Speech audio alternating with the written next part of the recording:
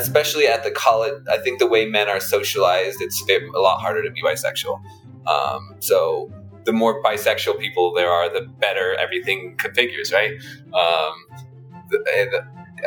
There is the more and just the more fluid. It's even for otherwise straight. Like, I in general exist in society as a straight man, but not in an orgy. I'm all game for all things. Welcome to Normalizing Non-Monogamy, the podcast where we interview incredible people from across the entire spectrum of non-monogamy to hear their fascinating stories. We strive to bring guests on the show who have a healthy approach to non-monogamy. However, it's important to remember that everyone does it a little bit differently, and the views and opinions expressed by our guests do not necessarily reflect our own. Additionally, we produce this show for entertainment purposes only. Please be aware that we aren't doctors or therapists. Consult a medical professional for anything regarding your health that you might learn about on the show. Enjoy! Well, welcome to episode 195. We're Finn and Emma, and today, first of all, it's Monday! It's a Monday episode, which you can all tell because it's being released on a Monday, but we're super, super excited to get this. Thanks, Captain Obvious. We're super excited to get this out here. So the title of today's episode is Rethinking Orgies, Creating More Inclusive, Diverse, and Safer Spaces to Explore Sexuality. So we actually have a roundtable discussion for you with three amazing people, Leanne, G, and Zach, and they were all on previous episodes. So just throw those out there as well. Leanne was on episode 173, G was on episode 180, and Zach on episode 141. Yeah, so they all have a very unique niche that they fill, which is they went to some elite university. G and Zach both went to Yale, and Leanne went to Oxford. And while they were at these universities, they were part of and or organized orgy clubs or sex parties or the like. Yes. And they will talk a lot more about this for sure. So it's a fantastic discussion. Again, as the name implies, they're doing their best to create diverse, safe spaces to explore sexuality in a wide variety of ways.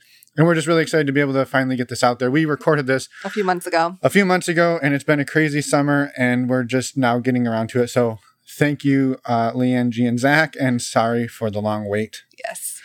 A couple of things about this episode that we wanted to mention. First of all, you will hear peaceful bird noises in the background.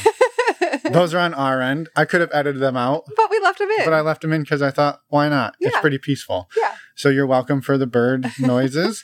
Also, there is a trigger warning around the 35-minute mark into the interview, which would probably add a couple of minutes here. So probably around 40 minutes. Leanne's telling a story, I believe, about somebody getting drunk at one of the parties and taking advantage of somebody else. I think it was Leanne talking about this. It's a fairly short story. It's not super graphic, but we did want to make sure to at least put this out there. If that's something that you think would trigger you in any way, you might want to skip around the 35 to 40 minute mark. Yes, and this is also one of our most explicit episodes. So just putting that out there as well. There's some sexy stuff happening. There's some sexy stuff happening. But also some really amazing conversations about inclusivity, the deeper meaning behind these parties and orgies and everything. So yeah, it is a fantastic conversation. I even share an orgy story. Yep. There's a hilarious blooper at the end. This one gets a little bit of everything. And you'll also notice it's one of our longer episodes ever because, well, we were talking to three awesome people about a fun subject. Yeah, and so we kept talking. We cut it short, to be frank. It's a huge, huge, huge thank you to Leanne, G, and Zach for sharing everything with us and for creating this episode with us. Yeah. We're really excited to get it out there. Yeah, and just a couple of very short announcements. We're not going to go into all of them because, again, this is a long episode, but we wanted to say a huge thank you to the Patreon community out there. We're into 170 plus members. It's awesome. Everybody that joins is awesome. So if you think you're awesome, join us. And if you're looking for community. Yeah. So again, thank you to everybody for that. You can find more information on Patreon on our website, normalizingnonmonogamy.com, and click on the community tab and you'll find it there. Also, we announced last week, meet and greets are coming back. So we have both a virtual meet and greet and in-person meet and greets coming up over the next couple of months. So on our website, go check it out. normalizingnonmonogamy.com, and all the information there. Click on the community events tab. You'll see information for Patreon, for the in-person meet and greets, and for the virtual meet and greets, and how we're handling all of those, and the dates, and how to learn more. Yes. So I think with that, if you want to ever come on the show, if you want to be a Leanne, G, or Zach, you just reach out. Yeah. And tell us you want to come on the show. Let us know about your story. You can head over to our website again and click on the Contact Us tab. Send us a voicemail. Send us an email. We loved getting them. We respond to all of them. And we will hope to hear from you soon. And now, let's go enjoy this amazing discussion. Welcome back, Leanne, Zach, and G, to the show. We're super excited to have all of you here. And Emma, welcome. Yeah, thanks. I'm here too. So you all fill a very specific niche in the world. You've all been to, let's say, Ivy League level or beyond. I don't know. We'll let you guys decide what the ranking is between Oxford and Yale. And you all are members of or organizers of clubs, sex parties, events at those universities. So we wanted to bring you all back to talk about what do these actually look like and what is maybe like the deeper meaning behind this. How do we create these environments maybe at scale, or how do people take lessons from what you all have done and do this for themselves and do it in a way that's inclusive and safe and fun and just creates a better environment. So we're thrilled to have you all back. And just thank you all for being here. Yes, thank you so much. And I think we should just start here with some introductions in case people listening haven't listened to your episodes previously. So I'm just going to call on each one of you and we'll go from there to just do a general introduction. And Zach, I'm going to have you go first. Yeah. Well, hello, everyone. So my introduction to the sex party world was finally working up the courage to, what my junior year of college, I finally worked up the courage to ask my friend if I could get an invite to a naked party. And he's like, well, there's no naked parties coming up, but we're having an orgy tonight. Want to come by? And, so it was kind of a total surprise for me. And I went, and it was just a beautiful experience, such that I was inspired and hooked and just, and felt a calling, if you will, to use this as a model to shake up people's lives for the better. And when that group of friends that invited me to party with them graduated, it kind of fell upon me to make it a sustainable thing, and so thus the Yale Organization was born. Oh, since then I have lived in a lot of different places, particularly Paris and New Orleans, where I have been involved in a lot of sex party scenes there, and so having perspective of what it's like at different ages and in different parts of the world definitely informs how I look back at college and all the things I would do differently nowadays. But the world is different nowadays. So. Yeah, that's an understatement. How long ago did you go to your first orgy, and then how long? Was the Yale Orgy Club that you founded? I suppose we're going to use the term founded. Was it an official university sanctioned club? And I guess, when did that happen? Yeah. Founding is a word that, it's you could use it for, convenience sake, but, it's hard to say founding. I don't know. But, so this happened in 2012, and then in January 2012, I went to the first one. That group graduated in May 2012. I ended up leaving college at the end of 2014. So in that year and a half, I was hosting them. And in that year and a half, it kind of got consolidated into, an apparatus, organized apparatus for putting on these events. It wasn't until after my time, I think, G was involved in this, that it actually was an official like student organization with money from the university. And I don't know if the university was privy to all the details, but of the activities, but certainly the politics. And so maybe that's a great place to like hand it off to G. Yes, except I want, Zach, can you describe just briefly kind of what your relationship style is now so people have a little context around that? And then we're going to jump to G. Oh, yeah. I'm poly as fuck. I use the word relationship anarchist, but that has a lot of bad rap. I'm very dedicated to the people in my life. I guess I go over the years, depending on the configuration, I've gone from very like sort of coupled polyamorous to solo polyamorous. What you'd call me now, I don't know. I'm out in Nevada. None of my partners are out here. So I'm living very solo poly at the moment, but fortunately I get a lot of visitors. So G came out and visited for a little bit. That was wonderful. I got the pugs with me. Awesome. They're my primaries. Wow. your pugs. Hey. I love it. No worries. Well, thank you, Zach, for being here again. And maybe the baton gets handed both in our show and back at the Yale Orgy Club to G to take things over. Hi, I'm G. I'm a 25-year-old human, they, them, currently in Merida, Mexico, but I'll be moving towards Leanne in the fall, which I'm excited about. And my, let's say, experience with orgies, as you heard, comes from organizing at Yale when I got not roped into it. I was going as a partner of, not yet.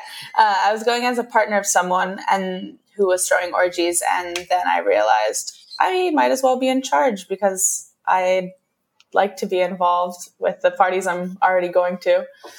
And that's how I met Zach as a kind of a grandfather of the orgy team, as you call it.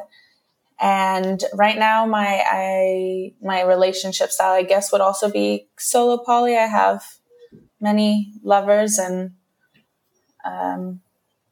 people in my life who are, again, I'm committed to, but definitely trying to break out of the traditional primary partner that aren't pugs stage. Awesome. And maybe just to clarify, when you took over, Zach alluded to the fact that the Yale Orgy Club became a sanctioned organization. Did you take over a leadership role? And if so, is that accurate that you were able to help push it to like official status? Well, so that's two different questions, really. I didn't take over directly from Zach. I took over from an intermediary group, and I was able to help push official status of an organization that's purpose wasn't to throw orgies. It was more like an intellectual academic arm of the same group of people that threw the orgies. Like, we'd get together and talk about the parties and how to do them better. But that the actual orgies themselves, I want to be clear, were never officially sanctioned by Yale, even though we did like go to the student health services to get condoms and lube in large quantities. But so it was more of orgy theory. Exactly. Perfect. I can get behind that. All right. Thank you, G, and thank you for being here again. And Leanne, I guess you're up. Taking us to the UK and to let's hear it. Yeah, hi, I'm Leanne. I'm bisexual and polyamorous as fuck. And I guess I've been non-monogamous for quite a long time. I've been non-monogamous ever since I was 17 years old when I got into my first open relationship. But then, I was kind of exploring like a whole, my sexuality and stuff at university. And I was kind of having like quite a lot of like group sex, like, I just kind of organized stuff like through Tinder and just meeting people and stuff like that. And then kind of how I got into the Oxford orgy scene was completely by accident. I slept with a woman, we went to a party together and then like afterwards we slept together. And like, it was, while we were having our pillow talk afterwards, she was like, so have you heard of the Piers Gaveston Society? And I said, you what? Because I basically thought it was a myth. I'd heard about it. There was in the news a couple of years back. There was some scandal to do with like our Prime Minister David Cameron like putting his dick in a pig, and there was stuff, Piggate. I'm sure you've all heard about it. So it's that society, and so I thought it was a myth. I thought that it was just a thing that kind of posh private school boys did, and then they just kind of told other people about it for clout. But no, it was a real thing, and so this woman, she was a lesbian, she told me, the Piers Gaveston Society is very different from what it used to be. Basically, there was a massive queer takeover in 2015, and basically, like, the entire ethos of the society changed from just kind of like an old boys club type thing to like a very queer, sex positive and inclusive space. And then she was just like, I've heard things about kind of like the parties you've been organizing on your own, and I'd love for you to attend. I'd love for you to come. And so I got involved in that. I ended up kind of inviting about like 10% of the guest list because I was sleeping with a fair few people at the time. And I kind of just invited them all to come with me. And, the Piers Gaveston Society holds 2 events a year, one in the summer, one in the winter. The winter one's much smaller. It's about 80 to 100 people. The one in the summer is closer to about 300 people. And it's absolutely not sanctioned by the university at all. Like, the university has spoken out against this society many, many, many times, partly just because, it gives the university quite a bad reputation. Like, in the news, every year the paparazzi try and kind of like find out where the secret location is and basically just track us down. And also because, there's, a fair bit of illegal activity, just drug wise, that goes on at these parties. So that was another aspect of it.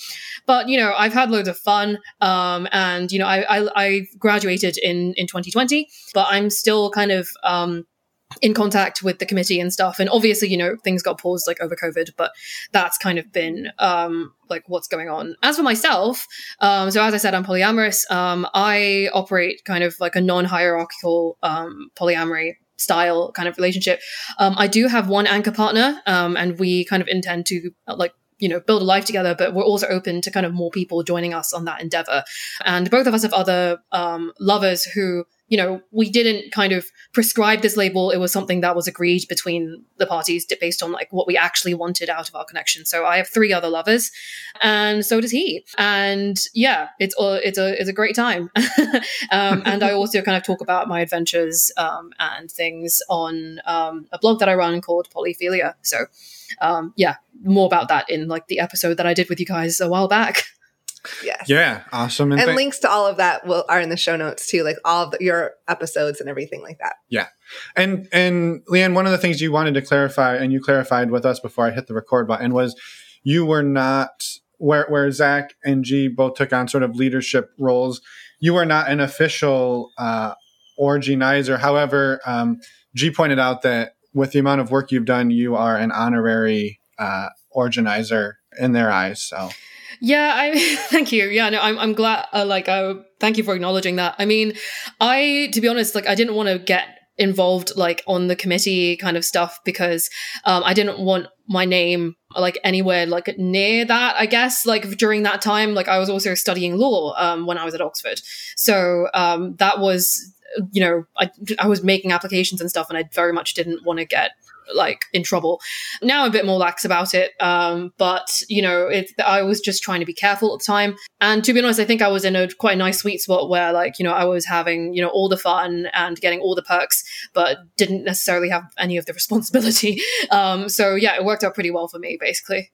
Yeah, well, perfect. Well, and I think one of the things that we were excited about having all of you here is like really like figuring out like helping people understand what these parties actually look like, and perhaps they look different on either side of the pond, but like, yeah, how do they get started? How do we, really the safety, inclusivity, all of that stuff, where I think to sort of like lift the mystique, the mystery behind that. And so I maybe like Zach, what did these parties look like when you founded them at Yale, or when you joined your first one? Like, what did they physically look like? Yeah. So when I first sort of like started doing them, it was definitely the Wild West of college orgies. I had no idea what I was doing, and went full cavalier, YOLO, didn't do research, didn't know what research one would do. Like, there's so much. So the first one I did was just tell everyone, like, show up, like, everyone. It was the same day as our spring fling, so everyone was already out drunk and having fun anyways, and it was massive, like, for the space. It was like a couple bedroom house, and there was between 50 and 70 people there, and it was crazy fun, and I can't believe that nothing bad happened there, because it was so chaotic and so, like, uncontrolled and reckless. And after that, I was like, okay, I really need to be responsible if I'm going to do these things. Otherwise, something bad's going to happen, and I'm going to get and then, it's going to not only be bad for me, but bad for the entire, the existence of these sort of events. So after that, I got very sort of targeted with my invitations. I knew enough people that would be fun that just off the top of my head, I could send out an email list and get maybe 20 to 30 people, which I think 25 was the sweet spot for me going forward with just hosting it myself. When I wanted to go bigger, I needed to get people to help me. And then after that, so when you're combining it with Spring Fling or other events, there's no need to get it started. Everyone shows up already ready to party. But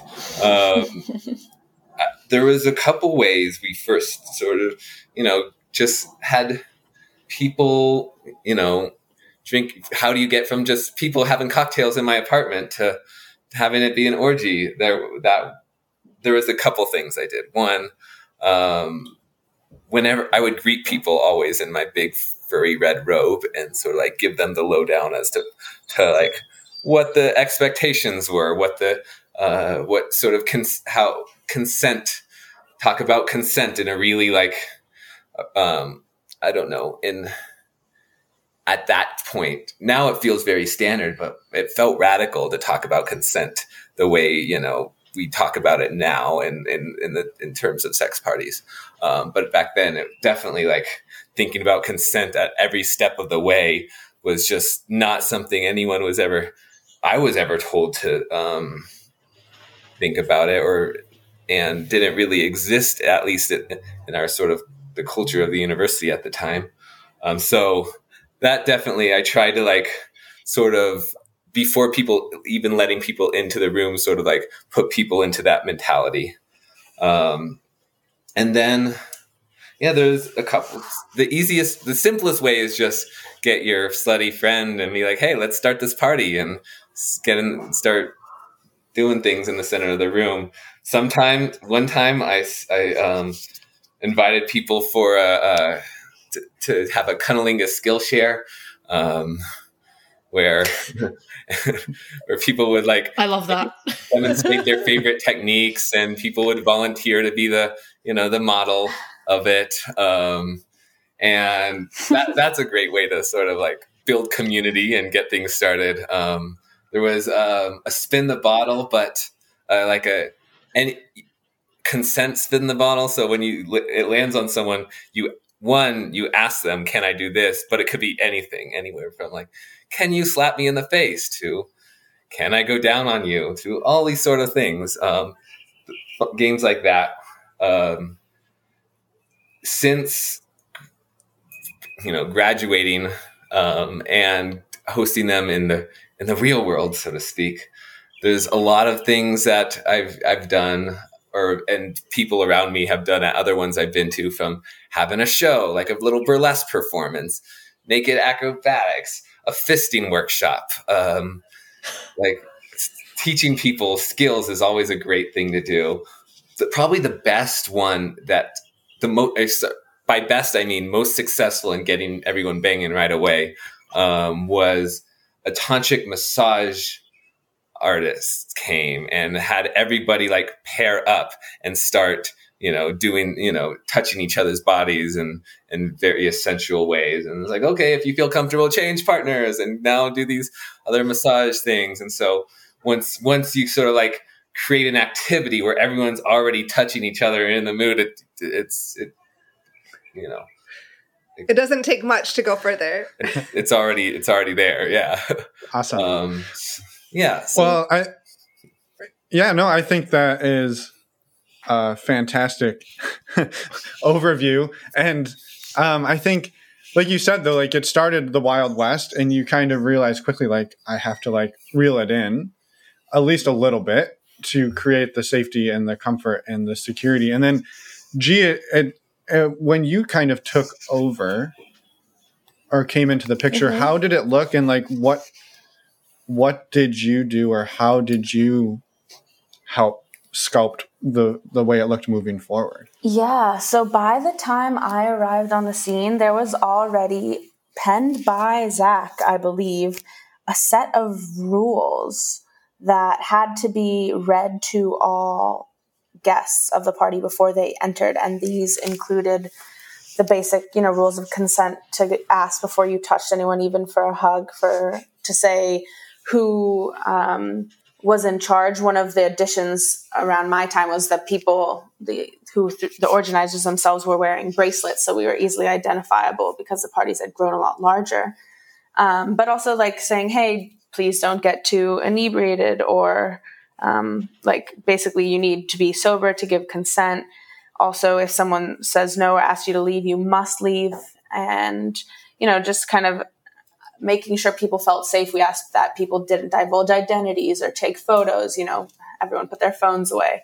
So there was already protocol, and there was already there was already a lot of structure to the events. And so, but when I got there, it was about, I guess, honing this sense of safety, and especially with the rise and visibility of, the culture of violence, sexual violence on college campuses, especially in the States, and a few incidents just on our campus specifically while I was an undergrad, right? We had to put a lot more emphasis on making sure that the spaces continued to encourage exploration, but also, we had a brown list and a black list. If, let's say, an ex that you just didn't want to see hook up with other people, or a cousin went to the same school, you could put them on the brown list. But like, we had a no questions asked blacklist as well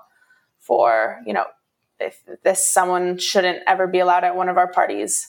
And so there was a lot of conflicting things like going around in terms of like whisper networks. And a lot of times, just to be fair, we just had to not invite a lot of people if there was any contention around them whatsoever. So yeah. Yeah, I imagine it can be tricky to navigate all of that and all of those different people and dynamics. Yeah, especially when they're your classmates. Right. Or your TAs. We had a few grad students. We tried to keep the age gaps not so big. First years weren't technically allowed to go either, so Frocos could come. And what did, like, the size, like Zach said, like the first one he did was probably a little too big. By the time you came into the picture, what, like the size of the parties, and like where were they hosted? Were they what did that look like? So we tried to host in a different location every party just to keep things fun. The novelty is not just the sex in a room full of other people. The novelty is every single aspect about it. That's what I like about orgies. You never know what's going to happen. And we threw them in basements. We threw them in my basement. On what?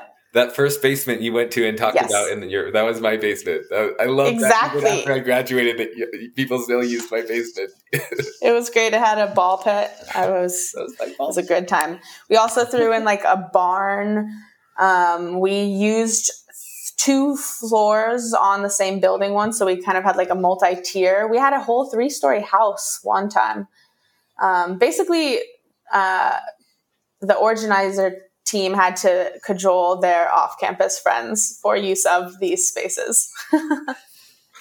That makes So sense. networking. Yes, exactly. I think maybe one question, and I want to kick it over to Leanne too as well. But like when somebody walks into this, when they show up, like do they walk in and it's just like people going at it, or is there like it's maybe just a cocktail hour and people are chatting, and it just would seem like your quote unquote normal party? Well, that really depends on what time you arrive, because we didn't Yeah. actually. I completely agree. Yeah, we didn't actually give the address out of the location. We'd meet people on a corner nearby every half an hour from, like, let's say 10 to 12. You had 4 pickup options, can't do math, 10, 10:30, 11, 11:30, 12, etc. And by the time it was midnight, there's already people naked, I'm sure. But if you get there at 10, everyone's just going to mill around awkwardly for another hour or so. Right. That's Leanne. interesting, because for our parties, right, we all had to we all arrived at the same time, because like we were taken to the location by coach, so you had to be on a coach at a certain time, and then you had to, and then and if you missed it, right, and then the coach would like take you to like the Airbnb that was booked, and the Airbnb would usually be like a mansion or like a 3-story house or like some kind, or like a farmhouse or whatever, like that had like 26 bedrooms or something ridiculous, and so yeah, like everyone arrived at the same time. So like for us, for our parties, instead of just having people be fashionably late or whatever, everyone showed up at the same time. There was like a talk at the start about consent and stuff, and then everyone goes in and like everyone just kind of talks and drinks and chats and dances and stuff, and then kind of bit by bit, like people start going off in pairs or 3s or 4s or 6s or like whatever. They start kind of leading each other like upstairs to the bedrooms and stuff like that. And so it kind of the party starts in different ways like each time I've been. So far I've been to 3 of these parties, and every single time it's different. So the first time that I went, my partner was actually the one who started the party. So he because he was so nervous that he wouldn't get anyone. He was so nervous he'd be going to and then he'd be like the one person who like didn't get any action, that I think he massively overcompensated. Started talking to the first hot girl that he met there, and then like I don't know, within the first hour like they were having sex, and then everyone else just kind of joined in like after they did that. So that was kind of how the first one, and then after that, I think the second one, I think he just kind of got into the swing of things, because like my partner, he massively catastrophizes like whenever he's at these events where he's like, oh no, what if I'm the one who gets left out? Like I absolutely need to get in on this before everyone else does it, and then they leave me behind. But every time, consistently, he has always been like one of the first 5 people to get the party started. So it's hilarious. Like the second time, like he was he came to the party with me, and then another girl he was seeing, another 2 girls he was seeing, and then he was sleeping with one of the girls, and then we were in like the sex tent, and he made her squirt like all over the place, like everywhere. And so obviously that was a spectacle. And I think a lot of the men there didn't know how to make women squirt. So then when they saw him do that, they just looked at him and they were just like, holy shit, dude, what? And then just everyone was just like, damn, like I need to get in on this. Yeah. So, and then like the third party was like another friend of mine, Bex, and Bex just kind of decided to rope in a couple guys to give them like a public whipping with a chain flogger that they owned.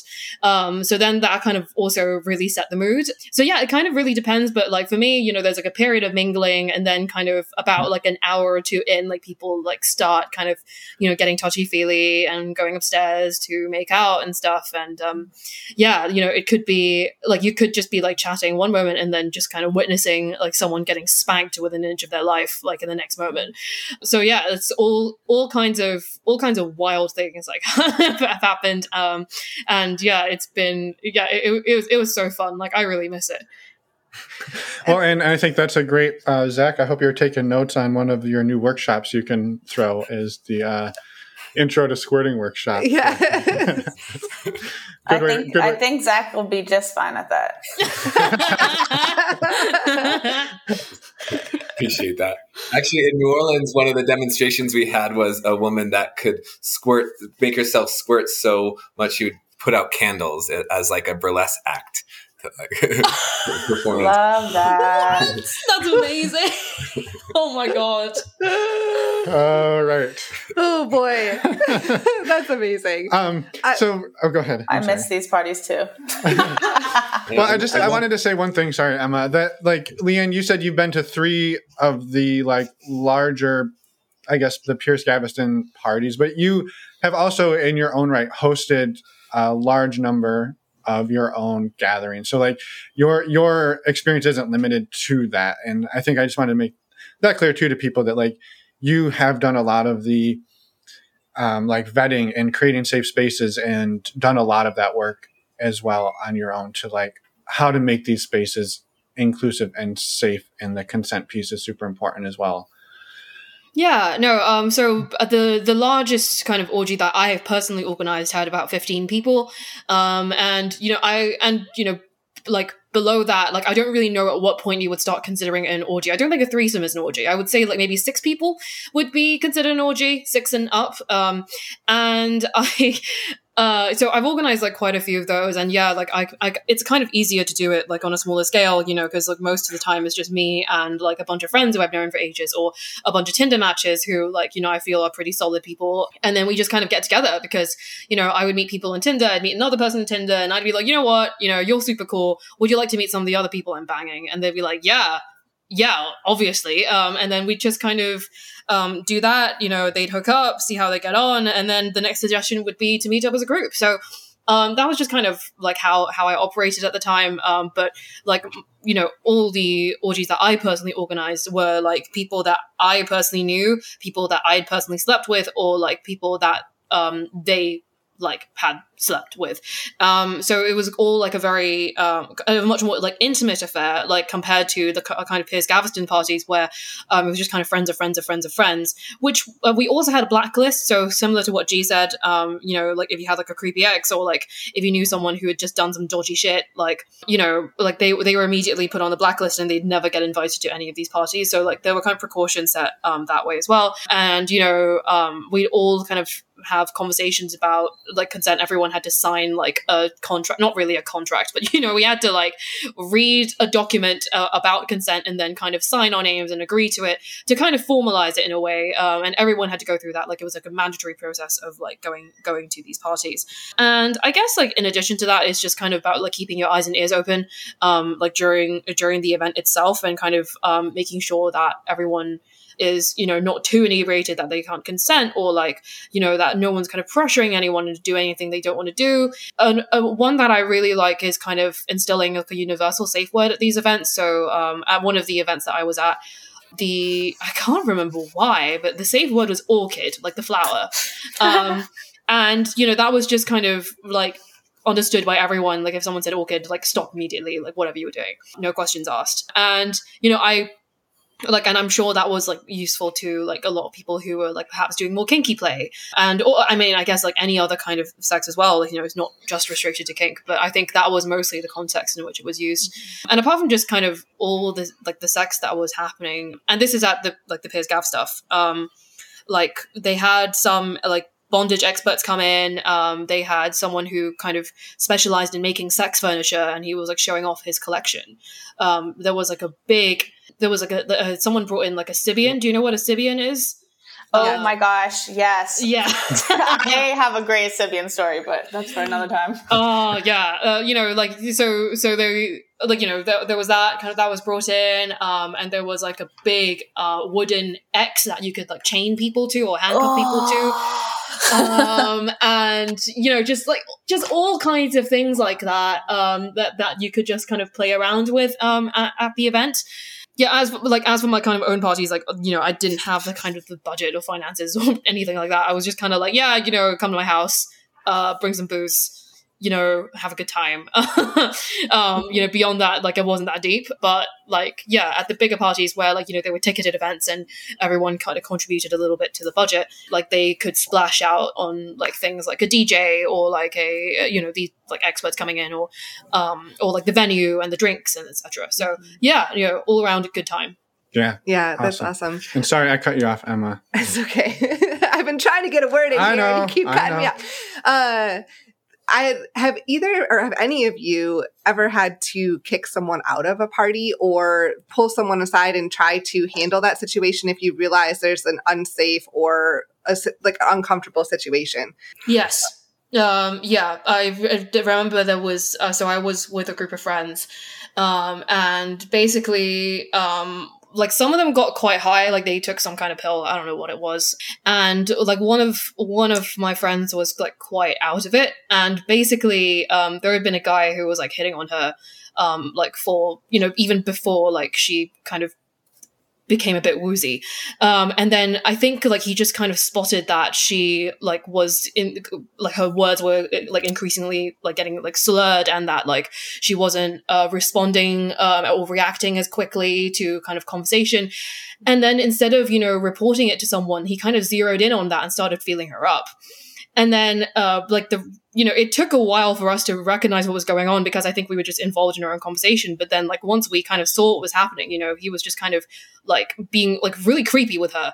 That, like, we immediately, like two of my friends, like, literally just pulled him off her and then, like, dragged him to, like, the organizers of the party, like, for them to handle him. So, like, that's the only incident that I've kind of, like, run into. I've just realized you may have to put a trigger warning on this. So like maybe edit that in after.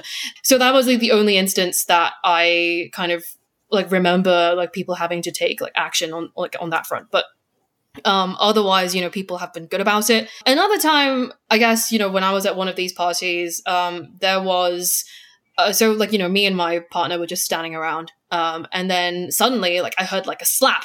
And like my partner, he was like, what was that? And he turned around and there was a guy who had just whipped him, like without his consent. He had like a flogger with him and he just kind of like just whacked him on the ass. And my partner was like, dude, what the fuck? And the guy was like, oh, sorry, couldn't resist. And like, my partner has a really nice ass, but that was not okay. And so like I went to the organizers about it, but like we couldn't track the guy down, which was really annoying because like there were quite a lot of people with floggers in the room, so like we couldn't kind of distinguish who it was. So like those are like two incidents that come to mind. The first one is definitely more scary than the second one. The second instance, like my partner just didn't want to make it like a huge deal out of it. But like stuff like that does happen at these events, and I think we need to acknowledge that like sometimes like people let some bad apples in or people just don't know how to act in these situations.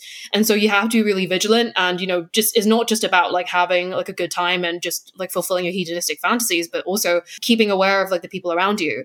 And so, like I'm not gonna kind of sugarcoat all this and say that like it was all just like sunshine and rainbows and like people just like fulfilling their like deepest desires and things like that, because like some like shit happens, and my experience like has mostly been very positive, but for these two instances, and I think it's important to kind of raise awareness that like stuff like this does happen. Yeah. No, thank you, Lian. Zach or G, do you have anything to add? Yeah, one thing that it bears mentioning, and it's easy to forget about on retroflexion, but the tremendous amount of emotional, like sort of like energy that goes into hosting events. Like I probably spent 2 weeks prior to an event, just anxious about safety or anxious about, whatever reasons. And it was kind of, I think the reason why I sort of took a step back off of them in like 2019 was just the emotional labor of them was just so intense for me because safety is such a huge concern for me. And I really, and the fact that I feel so responsible for everyone involved, it was a lot. There's a couple incidences. One was just a friend of mine showed up way too drunk and I should have just asked him to not come in. But I think he was making people uncomfortable just, ogling them and masturbating and being really drunk. I had to ask him to leave. Another one was a guy I didn't know. He and I were having a threesome with my partner at the time. And we were like in this weird situation where we were physically he was trying to physically box me out of it. And I was like, my first instinct was that it was playful and like playing along, and then all of a sudden we're in a wrestling match, and I was having a great time. I'm a wrestler, but then it was like, oh wait, this isn't good vibes. He's actually being aggressive and trying to like push me away from sexually engaging with my own partner, and then I had another friend see what's going on and then jump on his back for full attack. And it's like, okay, de-escalate. Person, you should leave. That's insane. What? I actually never thought I would throw someone in a headlock at an orgy for non-sexual reasons, but here we are. That needs to be the tagline of this episode. Never thought I'd put someone in a headlock at an orgy, but here we are. For non-sexual reasons, that's the important part. But beyond that, it was usually the next day somebody was like, hey, somebody made me feel uncomfortable by doing this, or this thing happened that wasn't okay. And then I would oftentimes, it was usually being that I felt responsible, and two, they were usually friends of mine. I would pretty much always follow up with them like, hey, I know you're a good person. We're all learning how to be good people. This happened. You made someone feel this way. Let's use this as an opportunity to grow. And so I had a lot of those conversations in like the weeks that followed these events. Mm-hmm. I like that. I think I want to start a conversation about, because like just to kind of bring the mood up a bit. I would love it if, if we could share some funny stories that have happened at orgy, because the one you just shared about like the wrestling, obviously, it's awful, like the guy got really aggressive with you, but that's also fucking hilarious. And I'd love it if like the three of us could kind of share like stories of just like funny stuff that's happened at these orgies, because I think like, I don't know, I talked about this on my episode, but orgies can be a strangely wholesome atmosphere, like considering like what goes on at them. And so yeah, like, I kind of want to open that to the floor, like maybe G, like you could talk about kind of anything that comes to mind. I completely agree. And I think too, like in G, if you had anything too on like the, like not to be a downer, but like if there was something that came to mind, and then maybe kind of like parlaying it into, Leanne's question, because I think it's a great one. Yeah, let's see. I'm trying to make sure I'm not repeating myself from anything I said in my episode too, just for redundancy. But it's okay if you do. Yeah. Okay. It's worth doing twice. Well, I do, to address the more serious component. I was pretty lucky in my time when I was present as an organizer to not have to deal with any overtly, harmful behavior, particularly like toxic or anything that needed to be addressed. But it did happen occasionally, and I will validate, Zach, your anxiety, because I totally got that before, during events, and even after, with the fallout of, let's say, if anyone just didn't have a great time. And towards the end, I really stopped participating as much, because when they were so large, I wanted to make sure that everyone was having a good time. And so I would just kind of roam around, like, a kiss here or there. But it was much easier to monitor, not as a participant. I will say, let's see, Leanne, do you have a story already on the tip of your tongue to share? That would be funny, because I was still, I think, mired in the more serious conversation. So if you want to give me a sec to brainstorm and share yours. Okay. Yeah. I mean, I've got a few, which is kind of why I brought it up. but I didn't want to just kind of jump in with please. the story. Exactly. Yeah. No, please give us what you got. Mm-hmm. So like in terms of just kind of to inject some levity into this conversation, like obviously lots of like good things have happened, and not just kind of in terms of like pleasure, but also just like objectively funny things have happened like when I was at these sex parties. So like there's two stories that come to mind. So I'm going to tell both of them. So the first one, so before I tell the story, like how explicit am I allowed to be? All the explicit. all of the things. Yep, go for it. This episode is we mark everything as explicit. It's all good. Okay, fantastic. Okay, so basically, the first story. This was in I think 2019. It was like in like early 2019, and you know I was on a bed with I think about like 3 or 4 other people. Actually, no, I think it was more than that. It was like several other people, right? We were all kind of like in a pile, but like the involved in that pile was kind of me and like a friend of mine, and then we were both on top of 2 guys. We were both like having sex with 2 guys, and the 2 guys were like lying on their backs, and we were both like, you know, in the like I guess cowgirl position. So you know you've got that image in your head now. Cool. And so the other guy so you know I was like having sex with my partner, and she was having sex with some guy that we'd met. Can't remember if his name was Tim or Tom. One of those. And basically Tim/Tom was also into guys, and like we didn't know this. Obviously like there are tons of like the queer community like represents like a huge chunk of these parties. But anyway, like my own partner is straight, but then my partner does dress in quite like a he does look quite feminine. He looks quite twinky. So then like he gets guys like hitting on him like all the time at these parties.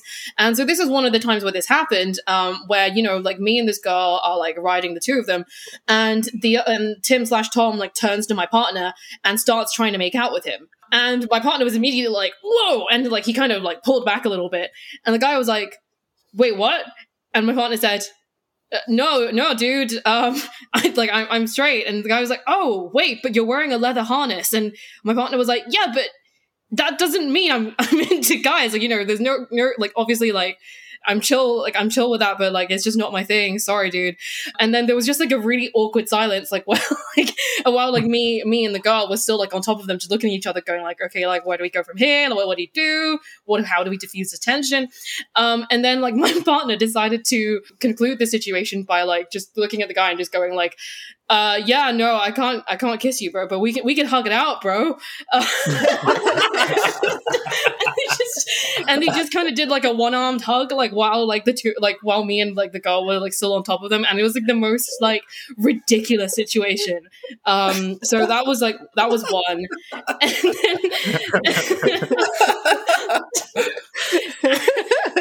and then the other one was so this was the first party that I went to. So this was in 2018. Was it 20? Yeah, it was 2018, and I was I went, you know, with like a bunch of people that I was with at the time, you know, a bunch of my lovers, etc. One of them, a friend of mine, let's call him, I don't think he'll want me to share his real name, so let's call him Jonah, right? Okay, my friend Jonah. And Jonah's straight, or at least he claims to be, but like I've been saying for years and years and years that he's a closeted bisexual. And obviously, you know, he can identify however he wishes, but kind of based on what I know about him, that's just kind of the impression I've gotten. So then we go to this party and stuff, and then, you know, he goes off and disappears somewhere. And like, so I was just having a fun time with my friends. And then at some point, like about like an hour or 2 later, like into the party, I like bump into him again on the dance floor. And I was like, hey, Jonah, where have you been? And he said, I just had a threesome with 2 other guys. And I was like, wait, what?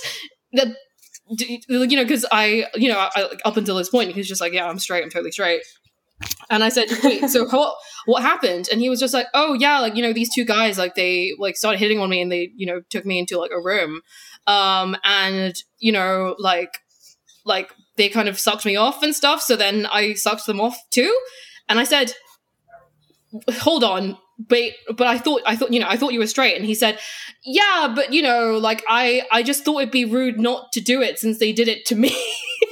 And so you know, I don't know, like he still claims he's straight after this whole event, but then, you know, I just find it hilarious that like he sucked not 1 but 2 dicks because he felt it would be rude not to return the favor. And I feel like if that is not the most British thing that I've ever heard, you know, like just the situations you'll get yourself in, honestly.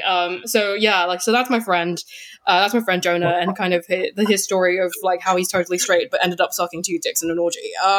But I'm all for kind of like welcoming kind of sexual experimentation and expression. I do know that quite a lot of people really like let go and try things that they wouldn't normally even dream of trying in normal situations, right? But I think that was just like hilarious, because like I just think about that now, and I'm like, how do you even reconcile that? Like, it makes sense if you kind of just like sucked 1 dick, because you felt it would be polite.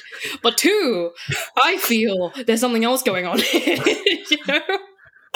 I think the thing that we've talked about a lot on the show is like labels are great to start a conversation, but I think that's one where you're like, well, I'm straight, but here's what that looks like for me. Yeah, right. Every once in a while, I'm really polite. Oh gosh. Yeah. The social blowjob. I've definitely, that's been a thing in my orgy universe for a while. Oh really? I like the term spaghetti. It's straight until you put it in a hot pot of water with a bunch of other. Yeah, it's I love that, like spaghetti. I love that too. It's straight until it gets wet. Yeah. Oh, all right. Thank you. Zach or G? Yeah. Zach, go for it. Okay. The one that sticks out most in my mind is my very first event. Probably, what got me hooked, so to speak, was it was winding down the end of the night, and one of the guys who, I guess it was his apartment, he's like, I really feel like tonight won't be complete until we get to see a cum shot. And but I'm spent. Anyone else got some? And the other people with dicks, they were all like, no, I'm out, bro. And I was like, well, I still got some ammo left. And they're like, oh, hey, great, Zach, let's do it. Like, and then like 3 willing people came to help me like get there. And they're like, so what do you need? How can we best make this happen? I'm like, well, it works best for vaginal sex. Great. And so it's like, okay, first person. Oh no, I'm sorry. I'm feeling too tight. I can't do it right now. Second person's up. Okay. As a team, we're all doing it. And then we finally, we get it working. And then we find someone who was like, oh yeah, I hadn't even talked to that night, but volunteers to step up to the plate, and then there we are banging in the center of the circle of people chanting, come shot, come shot. Oh my God. And then with the glorious finale to all their applause, I came all over this woman, and it was beautiful. And Talk about pressure. And you said that was your first one? That was my first one. I know. That's amazing. Yeah. That is incredible. The teamwork. Yeah. That is truly amazing. And that's how then the night ended off with a bang. And literally, I introduced myself to the woman afterwards. And after the fact, and it was all amazing. And then I was like, and that's what, when you said it was a wholesome thing, because I feel like that's what was really in, people like to contrast sexuality and wholesomeness when it's not. Wholesome is about, what is good and uplifting for the, for yourself as the well-being of a human. And these are such wholesome events. Like, we are here to make each other feel good. We are, the glory of it is in the selflessness of it. Like, we just like, what is your fantasy? What is your desire for the night? Let's, as a group, make sure everyone can have what they're, achieve what they're looking for. And that was such an inspiring thing for me that I just felt like orgies have made me a better human and a better community member and all these things. And so I feel like that's what got me hooked. It was the hedonism, great. But what really it was the idealistic inspiration of it that really motivated me to host them, despite, made you feel like the call to action to host them, despite, how scary it was. I totally agree with that, because you got to see people really vulnerable and like really open to sharing themselves. I think the story I've been thinking about hearing you two tell about moments that made you feel like warm and part of this larger community, even as everyone's like, you know, dicks in hand and clits under fingers. Like one time I had this weed lube, which I don't know if any of you have ever used. It's basically like, I mean, you know, it affects your mucous membrane and it's like kind of CBD and you get all tingly and relaxed. And I am a squirter also. And so basically it just means that like I could squirt forever because my nervous system is like no idea what's going on. And so basically everyone's like taking turns making me squirt. And then some people get like weed lube on their hands and start using it on their own genitalia. And they're like, holy shit, this is wild. And this guy is like, my dick is numb. And like, everyone's just like having fun with themselves for a second, like with the weed lube, just kind of like, it's like a wholesome masturbatory session, but just everyone kind of playing with sensation. And it was just really cool to notice how we responded and like share our I guess own bodily explorations together, and everyone's just laughing and it was just a great time.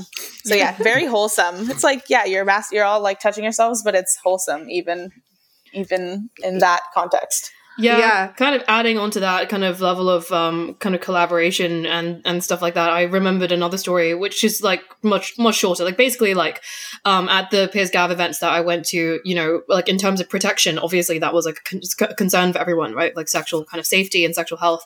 And so they completely eliminated that problem by buying like a huge number of condoms and just kind of strewing them like all over the floor. So like you couldn't miss one. Like you had no excuse. Like if you were like, oh, you know, can't find like there's one there. And so like I remember like we were in the sex tent at one of these events and there was a guy who kind of yelled across the tent, but he was like, someone get me a condom, and then someone was like, here you go, and chucked it across the room at him, and he was like, thank you. And so that was like a whole thing, and you know, everyone was like, yeah. And so yeah, I know what you mean about like just everyone like helping each other out, helping each other have a good time. But yeah, like I guess, you know, if I'm sure like this was kind of a question that you wanted to ask as well, you know, how like obviously like the hedonism is great, but like how do we keep safe? And that's kind of one of the ways. Yeah. Yeah. No, and it's perfect. Actually, a question I was going to bring up. So thank you for diving into that. Yeah. And I think we have not organized these types of parties at university. No. I would say we have co-organized smaller ones on the scale of like maybe 8 to 12 people. Yeah. Somewhere in there. And I wanted maybe like, there was something that kind of came up like in the difference on Leanne's end, like where you either get on the coach or you don't, versus what G said, where like we go to the corner every 30 minutes and pick up whoever has decided that was the time they were going to show up. And I think what we've found for the ones that we've done is that like there's sort of everybody has to be there by like essentially kickoff, like because at that point we put everybody in a circle and we basically go around the circle of like, you introduce yourself, you introduce like what your dynamic is, what you're interested in, what you're not interested in. Do you have anything that people need to be aware of? Like maybe I have a latex allergy or something to that effect. People describe their latest STI results and their comfort levels around different levels of play. Yeah. And so like we basically called the share circle. Yeah, the share circle. And so like that can take like if you have 10 or 12 people, like that can take a solid half hour to get through. But then by the time you're done with that, you know basically everybody who's there, what they're interested in, what they're not interested in. And again, these are for like a 10 to 12 person party. So I could see how that's probably not as practical if there's 30 to 50 people. But that's sort of the level that we've like, so there is sort of that cutoff time of like it would sort of be in poor taste to show up after the share circle because you don't know, like you might have missed some really valuable information up front there. So that's just sort of our experience on that. And maybe depending on how long this goes, I'll share my uplifting and hilarious orgy story that is quite hilarious. Is good. It's basically like a series of events that happened to me throughout a night. Well, you're teasing it. Right, you might as well just say it. I'll just say it really quick and then we'll go on. So So this came up briefly in G's episode where I referenced sitting in the kitchen by myself eating Tim Tams. So I learned about a Tam Tam because of that. Thank you. Yeah, They're excellent. delicious. So what happened is we did the share circle, and there was a woman there who like described that she liked to have her neck bitten, and this is going to come up after my first faux pas, which is after the share circle, we kind of like break and everybody went down to the basement, and I stopped to pee for literally like 30 seconds. By the time I got downstairs, everybody was already like on the bed, like preoccupied. And I was like, how the hell did I miss? Like, I've been gone for 30 seconds. So anyway, I'm kind of like on the outskirts, like trying to figure out how to like where I fit in. Luckily for me, one of the women there got really drunk and had to leave, and her husband ended up leaving to go take care of her, and that freed up the woman who said she'd like to have her neck bitten. Moving in for the kill. So I spend the next, I don't know how long, trying to figure out like, how does she like her neck bitten? Because every way I tried did not work. Well, you don't know if it worked. She didn't give you any... there was no physical like emotion or response. So I felt like I was just chewing on this woman with no feedback. So like that didn't feel great. So then move on to like the next phase. At some point, people like paired off into another room, and there was basically 5 of us left. And this wound up being another situation where I had left for a second and I came back, and there were 2 men and 2 women, and they were both like doggy style, but the women were basically facing like the headboard, like a couple inches from the headboard next to each other. So there was like, the bottom line, there was no room. There was nowhere for a 5th person to easily enter the situation. So I basically I was like, well, I'm going to go upstairs and eat cookies. So I spent the remainder of the time in the kitchen by myself while everybody... To be clear, it wasn't the remainder of the time. You came back. It was a good chunk of the remainder of the time. So yeah, be careful when you step in and out of these spaces, because you never know when opportunities may close up. Well, but I'd like to just point out that like you didn't take the nice part of the... trying to give you some credit here. You didn't take any of that personally. No. Like you just rolled with it. And that's in these group situations, you just sometimes have to do that. Like you have to try to roll with I think sometimes the awkwardness of things. To the like point of collaboration and community, like there was never anybody being malicious about this. I didn't have to wrestle anyone like Zach. It was just like hey, we're doing our thing, and like by the way, everybody kind of like got oriented. Like there was no room, and that's okay. Like, and then you just kind of roll with it, and it's not a huge deal. So anyway, that's my nice. And you came back lighthearted later, story, and you got more, so it's all good. Anyway, all right. So I know you both, or not you both, all of you touched on briefly like that it's more than just hedonism, and I wanted to see if any of you had any more like thoughts around like the why do you keep coming back even though there's all of the emotional work and physical work with it too? Why do you keep coming back and doing these?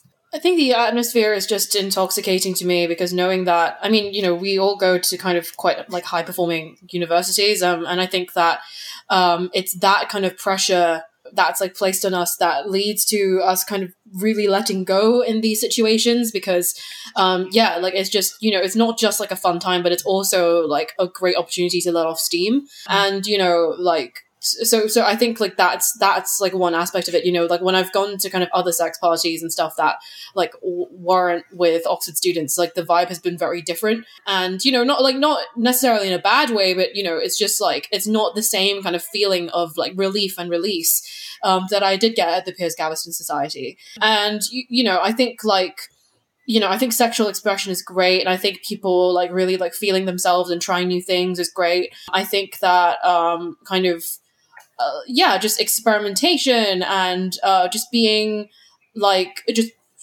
you know, just like exploring your bodies and other people's bodies and kind of learning more about yourself in the process and all that are all really great things, you know. And so I guess that's just kind of why I keep coming back to these, because I love the atmosphere. It's such a unique atmosphere that, you really, really don't get anywhere else. I think that, it's a very vulnerable space as well, kind of emotionally as well as physically. And I think like the kind of willingness for everyone to like literally bear all is really special and very unique. Yeah, definitely agree with everything you said. I love that you know, that work hard, play hard thing. That's definitely true. And I think in spaces of, let's say, Zach likes to talk about the moral, like hedonistic parts, right? Like to really let yourself go and not feel stifled by shame or expectations, and really just like let yourself get dirty. Like that's amazing. Really, how often do we let ourselves, especially with large groups of people, like to know that you feel comfortable enough surrounded by all these people to just like dig into your maybe like, I don't know what kind of fantasies you have. It's not like you're interacting with all of those fantasies, but at least in your mind, you know that you're like really pushing also what is easy. Like you said, it's not without the emotional, physical labor. Like, right. If you're hooking up with 3 people, that's 3 times as much attention to bodies and pleasure that you need to be giving. But like the reward is 3-fold as well. You get to make all these people happy. And I mean, yeah, it's definitely an intoxicating environment. And I've never felt as surrounded by love. Yeah. Oh, that's beautiful. I remember when in a very prophetic foreshadowing, a month prior to this, my first ever, play party, being interviewed for Yale has lots of secret societies, I'm sure in a similar way Oxford does. Being interviewed for one, and they're like, "What is it you want to do with your time left in college?" And I said, "I want to shake the dust that has settled in the veins of Yale students. People on a rigid track, and haven't, and are there. There's a very specific mindset and a specific rat race that everyone is a part of that is so stifling that I wanted to shake it up. And this is kind of the same sort of yearning that has, led me to non-monogamy, led me to like gender exploration, led me into sexual, all the sexual exploration I've done in my life. I just think I've just always felt unsatisfied with the way society does things, with the way how, the way growing up, being socialized male and everything that the way it's been weaponized to bully each other, all the problematic aspects of gender, all the problematic, the social script of heterosexual interactions. Go off, Zach. Especially in universities, the selfish nature of sexuality, that it is a game to get things from other people, the hyper individualistic nature of Western and American culture, especially, it pulled into realms that has nothing to do with individualism. It is pure, how feeling good and loving each other is the epitome of community events. And so all of this sort of like dissatisfaction with society at large, but especially the Yale campus, just sort of like made me feel this absolute call to action, and to call it action for action. And that's sort of translated into this finding orgies as the beautiful vehicle to combat all of that. I didn't know about consent. Nobody talked about consent, quote unquote, until college. Like that, you learn what, if she says no and you do it anyways, it's rape. But everything else as a man, it's your duty to go for it. Like and that was, and then even when we started having those conversations in college, like it was so limited and so unsatisfactory because human interactions are so much more complicated. So using orgies as a way to teach radical consent culture was so valuable to me. Breaking down the individualistic, selfish model of heterosexual hookups was so important to me. Breaking people out of this sort of, fixation of their social reputation with regards to sexuality, living purely within these self-defined barriers of gender and sexual orientation also was, I'm at this point I'm rambling, but when it came down to these people, who invited me to this, and I found a space in which everything I was dissatisfied with can be, blown up in this beautiful way. I was so inspired that when they left, I just felt, I needed to do this. And it was hard. It was so hard for me. I didn't know what I was doing. I had also, early on in college, somebody accused me of sexual assault in a way that was, in retrospect, like totally false and unfair. But that was another layer of emotional challenge to work through. Like, how could I be the messenger of this thing when I'm so besmirched by this totally horrible thing. But I felt so compelled that the campus should have this, that I pushed through that. And, and I fantasized about in the future, like having our campus having this like well-oiled machine, well-lubed machine of an organization where that can big enough to accommodate anyone who would want to go, and has this sort of educational emphasis and this community, and it's run by a committee rather than just one person. And I go back to campus 4 years later to visit and meet G, and they had built the organization that I had spent my time in college fantasizing about the existence of. Aw, and you got to come to that party in the 3-story house. I know, it was so beautiful.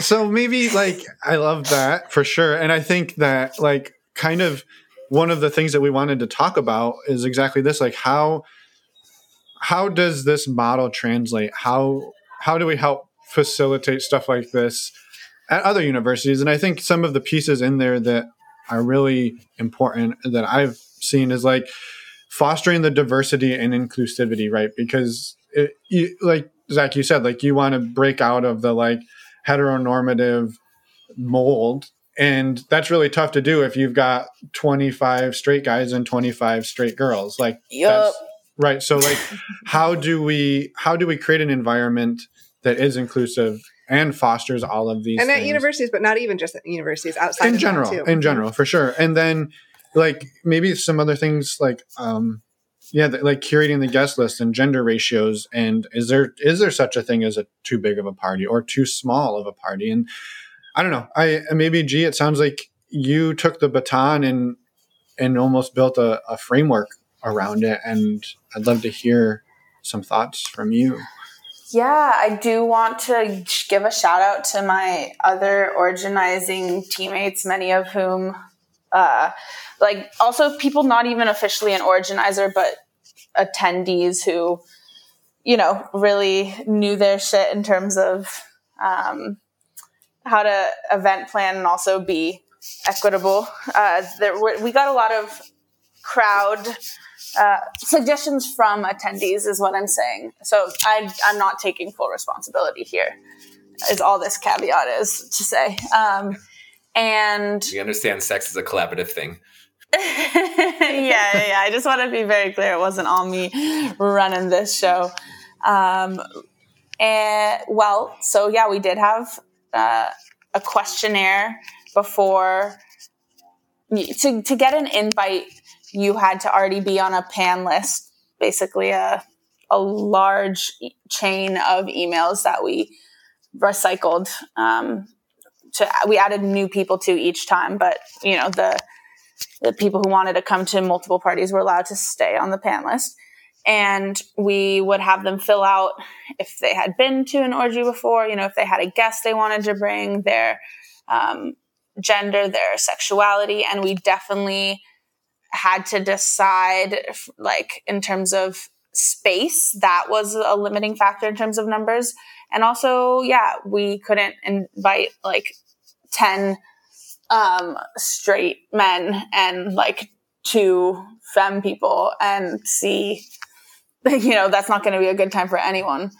I mean, maybe a few people, but chances are it won't work. So it was always a stress of like, hey, just how straight those guys are in those situations. Yeah. Let's see how the spaghetti noodles.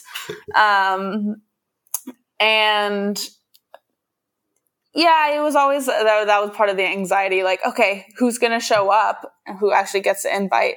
Who's going to come and make, like, be good energy? Because you want to incorporate new people each time, but you also don't want to have a party full of noobs, because then no one will get things started. So I guess, let's say, translating this outside of what I have already known to have like existed, and seeing how other groups or, communities could implement similar things, I would say have a vision first, like set a number. Like, the space is a limiting factor, but also just like in terms of what you might feel comfortable throwing, like maybe your own party for a first time. So if you have a couple of friends or play partners that know each other, try to meet for maybe like give yourself an hour all together in a place with, like, you're not allowed to take off your clothes. Like, it's always more fun if there's some buildup and that something's going to happen, but it's not allowed to happen yet, right? So you're just hanging around having snacks and drinks, because that is a really, not necessarily alcohol, but just, hors d'oeuvres, and getting to know each other, talk a little. I like the fact that you guys have this circle of whoever's there sharing beforehand, and I think that's good, especially on a campus. A lot of the people do know each other, or it's not necessarily that you want to go and talk to everyone. You're there like with a few friends. So definitely encourage like finding friends that you want to go to parties with, that you might not be sexually active with. Like, they're not a physical lover, but you'd be comfortable being next to each other while you both have sex with someone else. I think these kind of horizontal structures of support are really crucial. I don't know if that answers the question, but. No, I think it's beautiful. Yes. Leanne or Zach, do you have anything else to add? I think what G said was beautiful. I think I agree with that, and I think on a practical level, I mentioned this in my own episode, but I think like gender ratios to some extent are important, and I've generally seen things work out better when the group is majority queer and also majority women. Yes. Yeah. But like majority queer, because then there's just kind of more fluidity and like who can get with whom. And then more women, because like I think more women just kind of particularly queer women just contributes to an atmosphere where like penetrative heteronormative sex is not the focus of the orgy, and people can participate in kind of more sensual activities that don't necessarily involve like, dick and vagina. And also, I think like the dick owners in the room probably will struggle less with erections if they're not kind of pressured to like fill every hole in the room, so to speak, or like crudely. So yeah, like basically just kind of majority like women, femmes, like whatever, has in general contributed to like a much more kind of wholesome space and safer space as well. So yeah, that's kind of like on a practical level, like that would be my personal tip. Yeah. Awesome. Thanks, Leanne. How about you, Zach? Yeah. A lot. I have there was a little bit of internal politics at conflict, like trying not to be stuck into gender stereotypes and norms, but in general, just it was better with more women. I think I think there was a couple reasons why that worked. One, like the more people are, especially at the college, I think the way men are socialized, it's a lot harder to be bisexual. So the more bisexual people there are, the better everything configures, right? There is the more and just the more fluid. It's even for otherwise straight. Like I, in general, exist in society as a straight man, but not in an orgy. I'm all game for all things. And that kind of is the vibe that works best. And it's easier for women to be that way. I think, there's a lot less stigma of, straight women, experimenting with other people. There's, also the way we've been socialized is it's easier for women to view sexuality as a collaborative experience. That's not about, getting something and, putting a dick in a hole. And so that sort of like communal atmosphere was easy. Obviously there's lots of guys that, break all those models and are fantastic. And I love inviting. You just need, and there are women that, definitely did not work, or add a lot to the environment. You find your cool people and you get there. But as a rule of thumb, 60% women, and generally a guest list that is as queer as possible. Yeah. That's a good rule of thumb. Yeah. I think I said it in when I was interviewed. One of my favorite moments was we were already majority men, and I was feeling a little anxious about that. And a buddy showed up with 5 straight guys, and at the door I was like, "Really, dude? What the fuck? That is social faux pas, but whatever. Come on in." And then I don't know, I was making more punch or doing whatever host activity. And I came back and all 5 of these otherwise straight dudes were all making out with one another and fooling around. And I was like, all right, okay. Yay, college. Yay, college. That's why the term, the old college try, right? Yeah. That's where that comes from. But awesome. As far as the more logistics of too big, there's always too big. The most important too big to worry about is too big to keep people safe. Too big to know and trust and monitor. So you could have any arbitrary number of people as long as you have the infrastructure and volunteers to make sure everyone is safe and the space. And then, the second, I think most important too big to worry about is the space.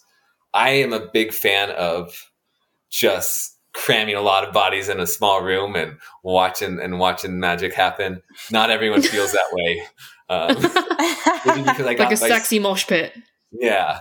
Maybe because I got my start in these tiny college dorms. That I kind of am partial to that. But definitely in New Orleans, when there's a lot more space, people get really upset if there's too many people for the space to up, which is fine. We're adults now. We could give ourselves space and room.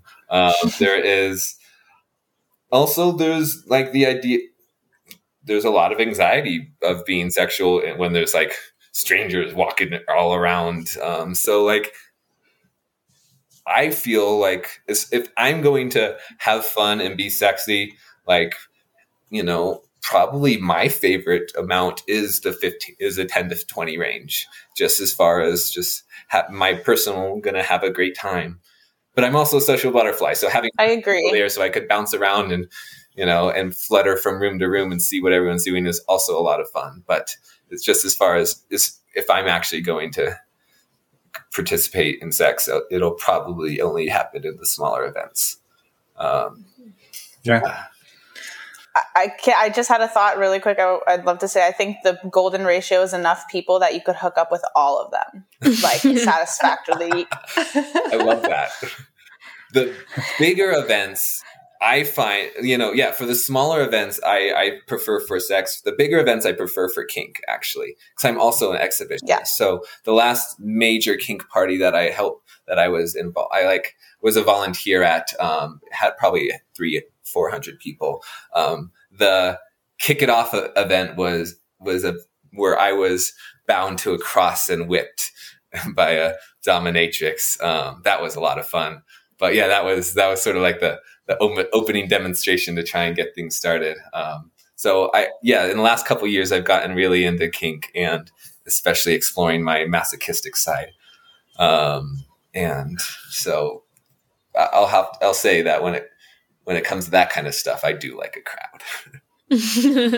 Yeah, I jump in there and say I do like a crowd as well. Like I think I, apart from just enjoying group sex, I also really enjoy the exhibitionistic aspect of it. I like having people watch, and I do know actually some monogamous couples do go to these sex parties where they don't touch anyone else except each other, but they like being watched by other people and have them kind of spectate like in that aspect. But for me, I would kind of second like everything else that has been said here so far about kind of as long as you have the infrastructure for it, you can't have like too big a party. But personally, I have found like a happy medium with like 10 to 15 people. Like I think that's where I feel most comfortable because I know everyone. I tend to know everyone and get to know them quite well. But then it's also not so small that like I'm kind of pressured to get with everyone else in the room particularly if there's someone that I'm not particularly attracted to, but it's also not so big that it's overwhelming. So that would be kind of my take. But equally, I've also really enjoyed myself in kind of bigger spaces. So yeah, it's not a kind of hard and fast rule. Mm-hmm. Yeah. Awesome. Well, I was going to throw a quick, I'm sorry, I interrupted you, of course. Always. I was going to say a blanket statement that like G kind of touched on, but like, it's not a requirement when you go to these parties that you have sex with everyone. I think that was anyone. Perfect. Thank you. Yes. I think that's just an important point to make. Now, even though G's preference is that it can be everyone, but it doesn't have to be. Yeah. Everyone's mileage may vary. So I just kind of, yeah. Like, as in, like, in a party, you want to be able to talk to everyone if you want to. Yep. Right? Like, just having that option. Yeah. Yep. Not like I have to. Yeah. Totally. No judgment, G. We don't judge. No, it's not about judgment. It's just, I'm not saying, like, that's what I meant. It's just, like, that the capacity for that is a nice... Yeah. No, that's great. Because I feel that way. Normal parties, my ideal size is enough time to talk to everyone at the party, Exactly. Or the ideal time is enough to make out with everyone at the party, Yeah. You get me. Well, in the interest of time, because I know we could all keep talking for hours and hours, but we want to just, like, of course, thank all of you for joining us and doing this roundtable. And we wanted to let each of you go and see if you have any final thoughts that you wanted to get out there in the world. I mean, just enjoy yourselves, guys. Just, explore your desires and try and find a way to make them happen as long as, you're not hurting anyone and everyone consents, Yeah. Yeah. Definitely. I don't know if this is really on topic, but Zach had a blooper story that he thought I was going to tell last time that I didn't tell that is hilarious, and I think it should be known to the world. Well, but I think Zach should tell it. Okay. All right. Make it happen, Zach. Okay. When G came to visit, definitely, unsurprisingly, had a lot of chemistry. But at one point we were doing a scene where G was all tied up, and very much like sort of the power play of aspect of kink. And so I had G tied up and, made them, play tug of war with Lloyd. So I got a toy, with using only mouth, won a tug of war game against the pug, and then needed ice for our glasses. So it was snowy outside. And so I had G go outside and while totally bound and tied and naked. Yeah. Totally. Of course, naked. Hands behind the back, go gather some ice for our drinks. And yeah, it was a full night, lots of shenanigans. And then the next morning, First thing in the morning. first thing in the morning, wake up, let the dogs out. Good morning, world. And I hear this voice like, "Hey, Zach." And I was, what's going on? And then behind me, right above my door, there's a camera with a little like speaker attached, and it's my landlord who's out of town going like, "Hey, Zach, just want to let you know this camera's here. I can see things out of it." and right directly where I had been naked, tied up, getting snow the evening before. Oh my God.